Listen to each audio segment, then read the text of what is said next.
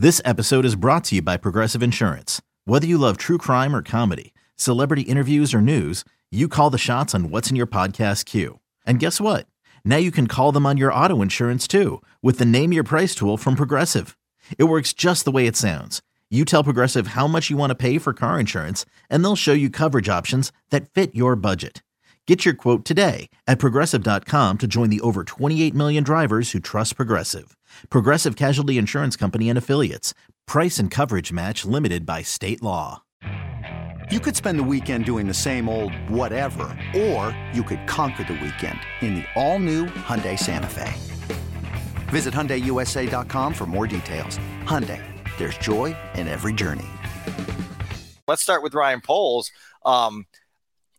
A little bit more than a year and a half now, right? That we've gotten to know Ryan, and we've gotten to see him do his job. Where are you right now in terms of how you feel he's doing and what's next in obviously the process of building a team that can sustain success? Well, Dan, I think Ryan Poles is an upgrade from Ryan Pace just by the way he approaches the job. He does not play the spy versus spy game. He's not totally clandestine.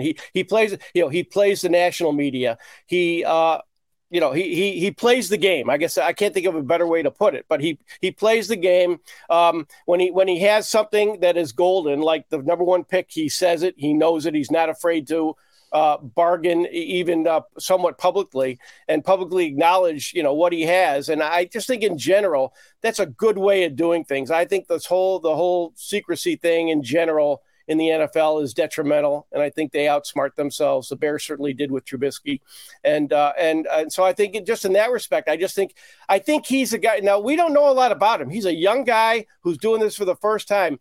I just feel like from what I've seen so far, I see him growing into this job and kind of spreading his wings. And I would say, when Kevin Warren replaces Roger Goodell as the commissioner of the NFL, I think Ryan Poles will be the leading candidate to replace Kevin Warren as president of the Bears. You've got him climbing upward. I think he has that. I'm saying I think he has that potential. Now, I'm just saying this. I will say this many times.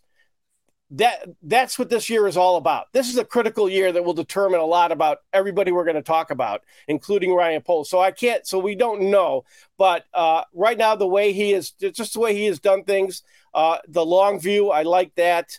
And just, patience too. He's at a patient level. He hasn't been sucked in by the outside world's impatience to try to get this thing going. He understands that the Bears' past is not his fault, and that he doesn't have to accelerate his timeline because people before him made catastrophic mistakes. Well, he's not just saying we want to build sustained success. Everybody wants to do that.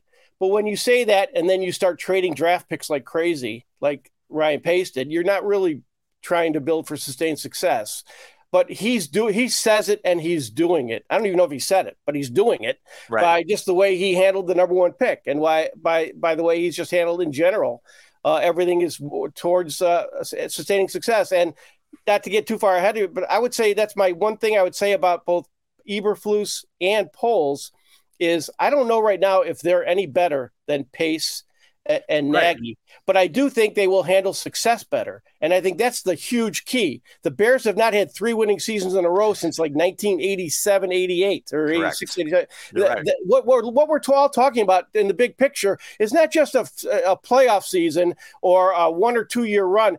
The Bears fans deserve to have a nice run of sustained success where they have a chance they can think good about themselves and about their team for a long time. And I think this right now, these two guys, they are better equipped. They have to get there, and we don't know if they will. But if they do get there, I have more confidence that they will sustain it. Even just a half decade's worth of sustained success, right? That's not too much to ask for. It's not too much to ask for. I'm going on season 11 now, have not covered a playoff victory yet in my time in Chicago. So it tells you where they've been. I love the stat you gave. I use that all the time, the 3 consecutive winning seasons since 1988. A lot has happened in the world. A lot has happened in the franchise since then. A question here that we've talked about in the media room, we've talked about offline.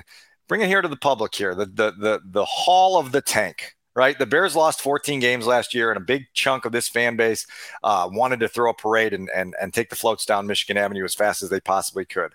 As we zoom out now in July of 2023, what was the ultimate Hall of the Tank, in your opinion, and where do they go from here trying to build on what was celebrated as calculated failure in 2022? Well, I was pro tank. I mean, so I mean, I think the best. I thought. So you were shouting at your Take the North episodes late last season when David and I were. Well, I don't want to say what I was shouting, but maybe I was, maybe I wasn't. But no, I thought it was interesting when you talk about the Hall. If you talk about the literal Hall, that Yes.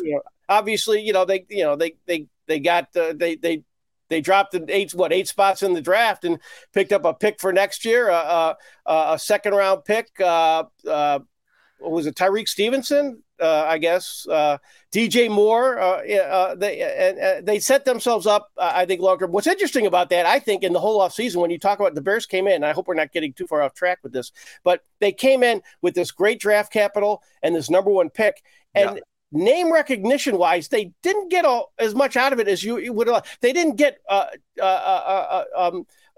Will Anderson. You know what I'm saying? They didn't get the big name. DJ Moore and Darnell Wright, right? Yeah, I mean, that's it. DJ Moore, to us, he's like a revelation because we never seen a receiver like that. In Green Bay, he would be like, a downgrade. You know what I'm saying? So, and I'm not saying he's a good player, and I think he will be good, but I'm just saying by the impression, he really didn't make as much hay. He didn't get Orlando Brown.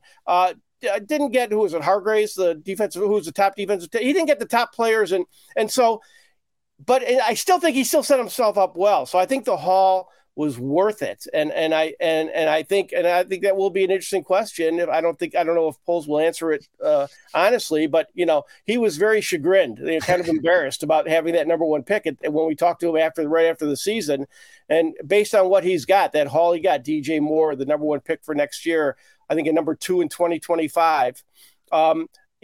Which helped the Bears better? Would it have been better if the Bears, and I could ask you this, would it have been better for the Bears to win those 4 games and know that they had either a quarterback or a team that could finish and have the number 13 pick, which is what they would have had at 7 and 10? Or is it better to have what they have? I would argue right now that they're better off finishing 3 and 14 and getting the Hall they did, because I think DJ Moore will teach you how to win just by being open. When in that in the Miami game, when you, instead of throwing to Equinemius St. Brown and who drops that pass, it's going to be DJ Moore who's going to be either wide open, or Darnell Mooney who's going to be wide open because DJ Moore is on the field.